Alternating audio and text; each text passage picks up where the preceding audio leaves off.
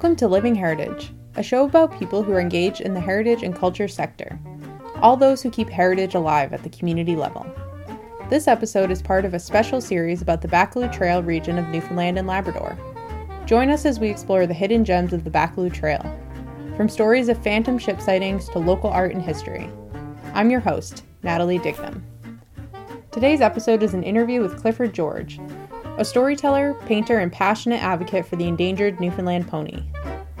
Clifford lives and works in the small town of Whiteway. He's well known for his storytelling, which he shares with listeners from near and far. Clifford is also an accomplished artist. While he's primarily self-taught, Clifford also received a formal art education at the College of Trades and Technology in St. John's. He's painted and studied with well-known Newfoundland artists like Gerald Squires, Frank Lapointe, and Don Wright. Clifford also worked as a medical artist at the Health Sciences Center at Memorial University. In today's episode, Clifford shares a few stories with Heritage NL researcher Katie Crane about Newfoundland fairies, his painting, and growing up with Newfoundland ponies. So what is it about fairy stories that really inspires you? The dark, boy. Jesus, oh, you remember the dark and the nights where there's no lights on the poles and everything like that, and you're walking home and somebody say, don't go up that line, that lane there, boy, that drum you used to say, because you will see the fairies up there, and they will lead you astray and all this kind of stuff, you know. That was Clifford George. In case you don't know, Newfoundland fairies are clever, mischievous, and not always kind. Listen to these next stories to get an idea of what I mean. See, fairies don't have real blood, you know that, do you? You believe in the fairies. See, the fairies were cast out of heaven. They didn't get into heaven. Some people say the fairies are like the angels, you know, in a lot of ways. Like Mr. Hayes Brace, the fellow I was telling you about, one day he came down, he said, boys, I had a hard time. This is evening time. Going home, he said, I had a hard time getting up that hill there by backside, he said. He said, you know, he said, I had all them sheep in my boxcart. And by Jesus, the fairies decided to jump onto it. And the old horse that almost had her tongue out trying to get to the top of the hill. And he said, more fairies used to jump on. They laughed and they said, he's not going to make it, not going to make it. Your horse is not going to make it. He said, I could hear him saying it. But he said, just as I got to the top of the hill, he said, when he knew the horse was going to make it, they all jumped off, he said, and ran up onto the bridge laughing.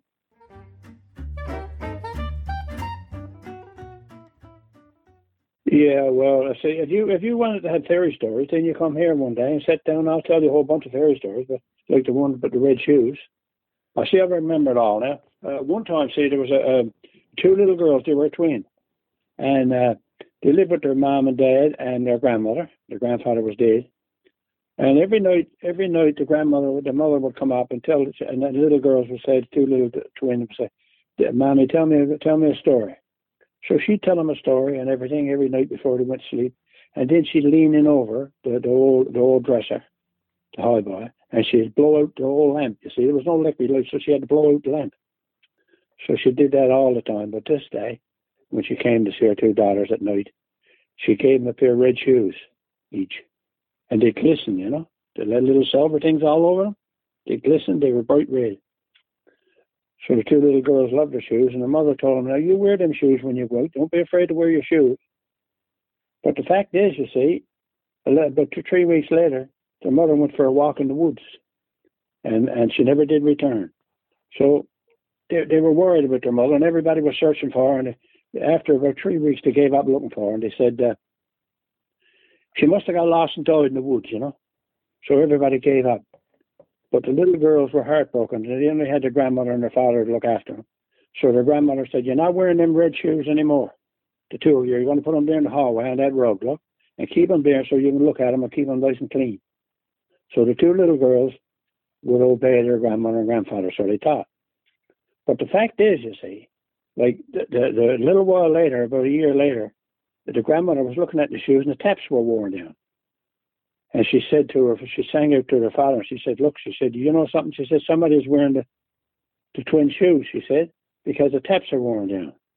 Now the father said, I wonder who's doing that. So he questioned the girls. He said, are you wearing your shoes anywhere? No, Daddy, we wouldn't wear them shoes. No, we were not wearing the taps down on the shoes. But the fact is, that made the father and grandmother suspicious, so they went looking around the house. And at the back of the house, they found a trap door in a closet, you know, where you could lift up and get outside. So what they did, they stayed around there that next night, and they waited. Two little girls went to bed. Well, they got up, saying they started to sneak out, and they took their red shoes. Now, the father and the grandmother saw them going out through the trap door. So they said, we're going to follow them and see what's going on with the red shoes. But the little girls walked way in the woods, and the father and the grandmother trailed them in the woods, way in the woods, where they found a big platform made out of a big piece of wood, right up on this rise in the country, way in the country. So when the little girls got to that, the fairies came out, and they were all so happy to see the little girls. So they told them to put on their red shoes. So they put on the red shoes, and they started playing their little birch whistles. You see, little tunes, fairy tunes, and they all started dancing around in a circle. Well, they danced, and pretty soon out came this tall lady with a silver dress on, sparkling like you wouldn't believe in the moonlight. And this was their mother, you see, and they knew their mother was in there because the fairies told them one day on the way to school where their mother was. So what they do, every 2 or 3 nights, they take their slippers, and they go way in the country, way in the forest, and they dance with their mother with those red shoes on. So they dance, but now the grandmother and grandfather was watching, see, peeping out through a hole in the wood somewhere, trying to bounce. So the little girl saw them there, and they said, well, we're caught now. So grandmother sees us, and grandfather and father sees us, so they're going to ask us some questions about this. But anyway, as the story goes, they went and they put their red slippers back in the bag, and they went to walk home. But before they went to walk home, and they thought that their father and mother knew, their father and their grandmother knew everything, the fairies put a spell on them, you see, so they wouldn't remember anything. So the little girls went home and went back to bed, and everybody woke up in the morning, and nobody knew the difference, you see, because they forgot about it. They never did ask again why the shoes were worn down. But this went on for years. The little girls kept on going until they outgrew the shoes. But there's a special day every year. They still go away in the country, deep in the forest, to visit their mother, who still lives with the fairies, because she won't grow old with the fairies. She'll always be the same. Even though they grew, they'll always be the same. So anyway, every year around a certain time, they go into this special day. They go in the woods and they visit their mother, and they come out. And do you know what that day is? Mother's Day. And there's another one that my Uncle Fred told me, he's scared to live in death. I suppose people said things to scare you too, whether it was true, we don't know. We got to ask them, but they're dead, see, so you can't ask them. But I used to go trouting in the ponds and the gullies, and he used to say to me, Clifford, when you get into Pitcher's Pond, be careful, because he said you will see a man there, a tall man, dressed in red, and even the bushes next to his feet and his legs will turn a scarlet color when he walks along. And he said, there's a place over there, he said, and I'm going around Pitcher's Pond. And when you get to it, you'll come to a big flat rock, and that's where he boil up. He said, it's the devil, it is. And he said, that's where the devil boil up. And he said, you go in there and look when you get over there, but don't cross the black rock, because if you do, the flat rock, because if you do, you will have a spell put on you for life. So in goes the young boys, and they walked over to the rock. And lo and behold, and it's still in there. I saw the rock myself. The rock is still in there by the golf course in Pitcher's Pond. It's a flat rock, and you can see where the devil stood up with one good foot, ordinary foot, and his club foot. And he pierced his eyes right through the rock. You can see it in there. Still there today. And the fairies takes many forms. You can take the forms of rabbits, the lynx, even a little stray cat or a stray dog can be a fairy. So you better watch out.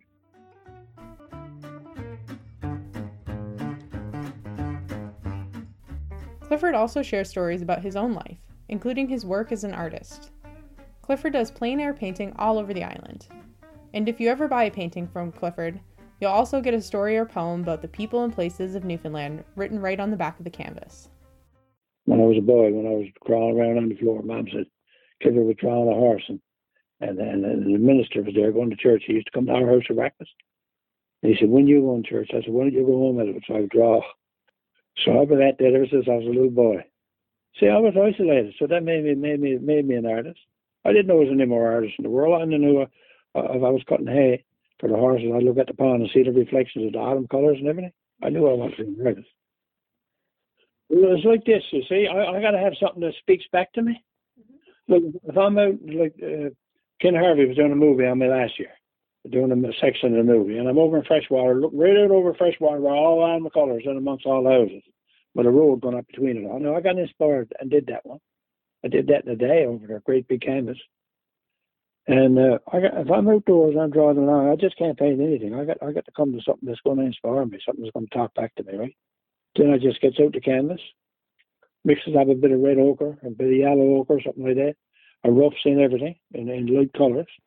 And then it takes me two big freaking pallet knives, buddy. I tell you, you can hear them clicking all over the harbour nearly, laying on the paint. I love to put the pallet knives laying on the paint. And I was up in Dildo last year. I had some time painting up in Dildo, buddy. What a bit of fun I had up there, because you know what that was like? I was up there when this guy, when Kimmel got on the goal, right? Mm-hmm. And I was there before him. And the next thing I saw people putting signs up and chainsaws going, what's going on this morning? Everybody on their patios and out there painting away. Oh, Jimmy Kimmel sent so much money to put a sign up. Very good. Ooh, like the Hollywood sign, right? Yeah. Go somewhere else and paint another one, and somebody. Next thing, the whole town is black with people. Mm-hmm. And I write poetry about the paintings too. I just don't just sell the painting. I make up a poem to go with it, or a story to go with it, but the people that live there or all that. Anyway, I met two ladies up there last year from British Columbia. And they loved my work, but they didn't buy anything. 2 months ago, I got a call from British Columbia from this lady, Clifford George, yeah. Remember last year we met you up, I vaguely remember, when they started talking, I remember them because they were different. Say they wanted to have a chat about the paintings and how smart the Newfoundland was and how beautiful it was and the colour and everything. So she said, we want to buy a painting now, me and my sister, one of your paintings, so send us some images. So Shirley, my wife, she got everything ready, and we send off the images. So they picked the one of Salvage I did. Now that's some spot down there too, but that's Newfoundland at its best, Salvage. Mm. That is something else to inspire anyone. The colour in Salvage and the way the water is up against the cliffs and all that stuff. So anyway, I had one there, Salvage, with a boat tied up to the wharf, say big one. 32 by 60, I think, something like that. So she said, that's the one we want. That's the one we want, that one there. Can you ship that to us? So Shirley made the deal, and they transferred the money. So she said, hurry up and get it to us, because we're in a hurry. I got to put it over in my fireplace. I didn't hear back. I sent the painting, and I said, yes, I'll get the painting. And then one of the sisters phoned me. She said, my sister was the one to phone you looking for the painting. And she said, my sister had cancer last year when she was in Dildo. And she fought it ever since for years. But this week, she's give up to it and gone in the hospital. And I got to get that painting to show her before she dies. And she wants me to have your painting to hang over the mantelpiece or the fireplace, so that I can remember you, and I can remember my sister after she dies. And to get the painting the day before she died. In this next clip, Clifford talks about a tourist he met who wanted to buy one of his paintings. And they see things. When they come from outside the province, they want to know about Newfoundland. If you come to my place, that's all I talk about is Newfoundland. I'm like an ambassador to myself for Newfoundland. But anyway, he listened to the stories about the painting. I had signed the bag of it, put the story on the bag. Well, I told him, I'm going to ask you a question now, he said. This is an important question, like you just asked me. What will happen to the storytellers of Newfoundland in 50 years from now? He said there'll be none around like you. Boy, that's something, isn't it? Mm-hmm. Jesus, I nearly died on the spot when he said that, when I realized it. And the stories they're not going to tell are not the stories we're telling, unless they collect our stories. Like even if I bought a rooster one time up in Topsail. To save his life, the old man, Alan, was going to chop his head off right there. I said, what are you going to do with that rooster, buddy? I was there painting these. I'm going to chop his head off and have my dinner. It's no more Jesus, boy. He's too beautiful to chop the head off. How much you want for him? $6? Yes, boy. We took him, brought him home here and made a pet out of him. Stuff like that. And I wrote a whole story about that rooster, how he died and how long he lived there and everything. I got it all here in my book. So Newfoundland is a special little place because, see, look, you don't have to look for a story in Newfoundland. You wait and it'll happen right in front of you.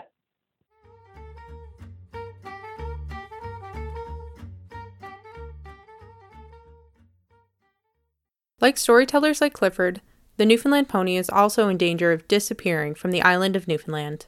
Yeah, well, see, the Newfoundland pony grew as a breed just as Newfoundlanders grew into a distinct people.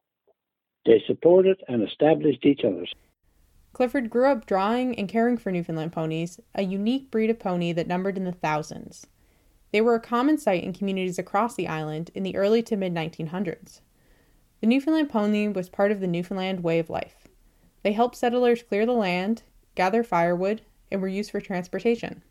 In the 1970s, there were fewer than 100 Newfoundland ponies left. They were replaced by carts and other machinery for work and travel. The ponies were also sold for animal and human consumption, often unbeknownst to the owners. Clifford worked to protect the Newfoundland pony, which originated from a variety of breeds on the British Isles and evolved into a unique breed in Newfoundland. Today, the Newfoundland pony is recognized as a critically endangered species. There are only about 400 registered Newfoundland ponies left, mostly in Newfoundland, Ontario, and Nova Scotia. The ponies all came from the Moreland family of horses. They were the Exmoor, Dartmoor, New Forest, Connemara, Highland pony. They came from Scotland, Ireland, and England, all in places over there. And they came here with early settlers, and they grew like we did, as a distinct, you know. And they're still around, and they established those communities. They built the communities. I can remember when people used to haul out all their logs and sell their own logs to build their own houses. And there was 3,000 to 4,000 in 1988, but 1997 there was only 500, and then it went down to 1992 there was 500. 1997 it went down to they only documented about 60 to 70 ponies left on the island. So we started out then, myself and my friend, and we started out to save the pony by writing books on them and everything.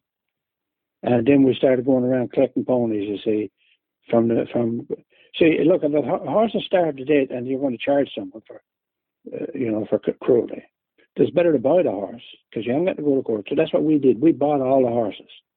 You know, we got donors like Doyle Roberts, that owned Robertson Blackmore, his wife. My God, she had a little joke, and I used to go in and say, Ms. Roberts, I got to go to Marystown. There's 2 ponies down there going to run the meat truck. And she'd give me the money, the meat price, which was $50 a pound. If the horse was $350, well, she'd give me the money for that horse, and I'd go down and buy it, and we'd put it on the sanctuary, or we'd get a home for it, and then we'd get foster care to look after it. So that's what we did. We did that for years and years and years. Save ponies like that. And I'm here now looking at pictures of ponies. I did all the statistics and everything on. And everyone I look at there is expired. They're all gone. They're all dead. That generation of ponies that we saved years ago to save the Newfoundland pony, they're nearly all gone now. But the Newfoundland pony still goes on, but it's not big numbers. There's no big numbers in them. But they're strong little ponies. See, they have like the pony's tail grew down over its rump, deep down. If you ever look at a Newfoundland pony, look at the pony's tail, see how far down. It grew there to protect the lower extremities of the ponies against the northeast winds and everything in Newfoundland, see? The ponies in England came over here, but they got their own distinct characteristics here by living here all those years, for 450, 500 years, right? And they became like, they got this, I call it short distance from their knee to their ankle, instead of shins, their shin bones, from knee to ankle, is short.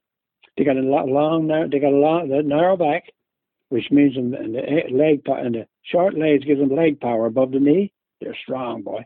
They're like a drove horse. And they'll work all day for you. In the old days, everybody had a horse. I had a stallion. I always had a stallion when I was a young boy. I could tell you some stories about that. The Mounties used to come to me. They were allowed to run free, see? But the Mounties used to come and say I had to barn in. And the grandfather said, no, boy, don't bar your pony in, he said. Don't bury your pony and don't listen to him. So I said, my pony got just as much right to roam as any other pony. And it was a bit frisky in the spring of the year, so when it was hot and everything, after the mares and everything. So they had this old mare up, boy. Well, I can remember when they bought it for hauling out the wood. And it was nearly dead when they bought it. It was old, So I went up and clipped it and got rid of all the loose on it and everything like that. But they hauled out all the wood. But when they let it out in the spring, I was worried to death. I was only young. Worried to death that my stallion was going to kill that mare because he was trying to mount her all the time in the hot sun because the other mares wasn't in heat, but this old mare couldn't protect herself, see? So this day I had to go down under the church to help dig up the church for a furnace, put a furnace in. And while I was down there, they came down. They said, Clifford, you got another job now when you leave this. Your stallion just killed Sam Harnham's mare up there in the drum, up there in Wildway. So we had to go and get a one-arm cart, load the whole mare on, take it to the longshore and dig a hole and bury it. So I still didn't get the horse done. Because, in his own way, he thought he was doing all right, the stallion did. Then he pushed someone else's mare out in the brook, and I still didn't get it done, getting castrated. So one day, I was up at the house, and Father said, Grandfather said, you got it in there now to deal with. I said, what? He said, Marion Bishop. Boy, Jesus, nobody wanted to deal with Marion Bishop, buddy. She was tough, right? If she tell you had to get your stallion done, you had to stop and think about it, I tell you. So she was there, and they had their supper, and their grandfather said, Marion wants to have a chat with you. She said, Clifford, she said, you're going to have to get your stallion castrated. I said, why? She said, because I hung out all my clothes. Monday morning, see, was it time to wash your clothes? And she hung all the sheets and all her clothes on the line, and my stallion came down the lane chasing the mare, see? And he got tangled up in the clothes line and carried halfway up around the shore and dragged the clothes up along shore. So I said to Grandfather, they just want me to get them done because I'm in shit now. You don't want to tackle a woman like that. So I went and I called there was no vet staying. It was a vet in his own way, and he came down and he castrated my stallion, and I asked him what he wanted for the payment, and he said, I want a yaffle of fish. Now you look that up and see what a yaffle of fish is. That'll surprise you. So for doing my stallion, he probably got half enough fish for the winter, and that's the way we worked back then. Everybody, we lived and supported each other. See, so that's the story of my stallion. But boy, Jesus, they're smart though. Like say now, somebody will come here and they say, I'd like to go for a ride on Annie. That's my Newfoundland pony, right? Or Brandy. And I'll say, you got any experience? They said, no. Well, I said, sure, as soon as she gets on that horse, she's going to throw you off or go around in circles. She's not going to win anywhere. Well, anyone that comes here that got experience, the horse knows as soon as he gets on the back. Anyone that don't have experience, but they're in for a hard time. Like, I had Skipper of Avalon, which was a main stallion that we saved, one of the main stallions we saved Newfoundland ponies with. And I got to say, like, one day I was going to visit Mother. Mother was a Lord Dean up another end of the Woodaway. And there's a woman across the street, a married lady over there. She said, I'm going with you now. I want to ride in the cart. I said, all right, boy, get in. I had a little buggy. I still got it out there, beautiful buggy. She got in. She said, I'm going to take the reins. I said, what for? She said, so I'm going to drive the pony instead of you. I said, no, you can't. She said, well, I said, because Skipper knows, he'll know your hands. He knows me the feel of my hands on the reins. If you touch the reins, you know you got no experience, and we're gone. So she grabbed the reins, buddy. She said, I'm taking the horse. The horse took off, buddy. He bit, took off running up a long shore. I had to grab the reins from her, slowing in. Very intelligent animals. Well, it's like this, boy. It's the equestrian world now. They got to save the pony. Newfoundlanders can't. Look, I lost a friend this week, Jim Jackson here in Woodaway. He loved ponies, you see. And his favorite story is when he was 15 years old, he went to work on the local roads with the people, with the horses and the box carts. And he said his favorite story is Uncle Joshua and his Uncle Simeon and all of them used to have a horse. And his job was Nipper. Nipper is the man who brings all the water for the horses and brings the water for the cook, for the boil the kettle, for people. And when they takes their lunch break, he had to boil all their kettles. And he said that was the best job he had in his lifetime. Just imagine. But for future generations in Newfoundland to try to save the Newfoundland pony.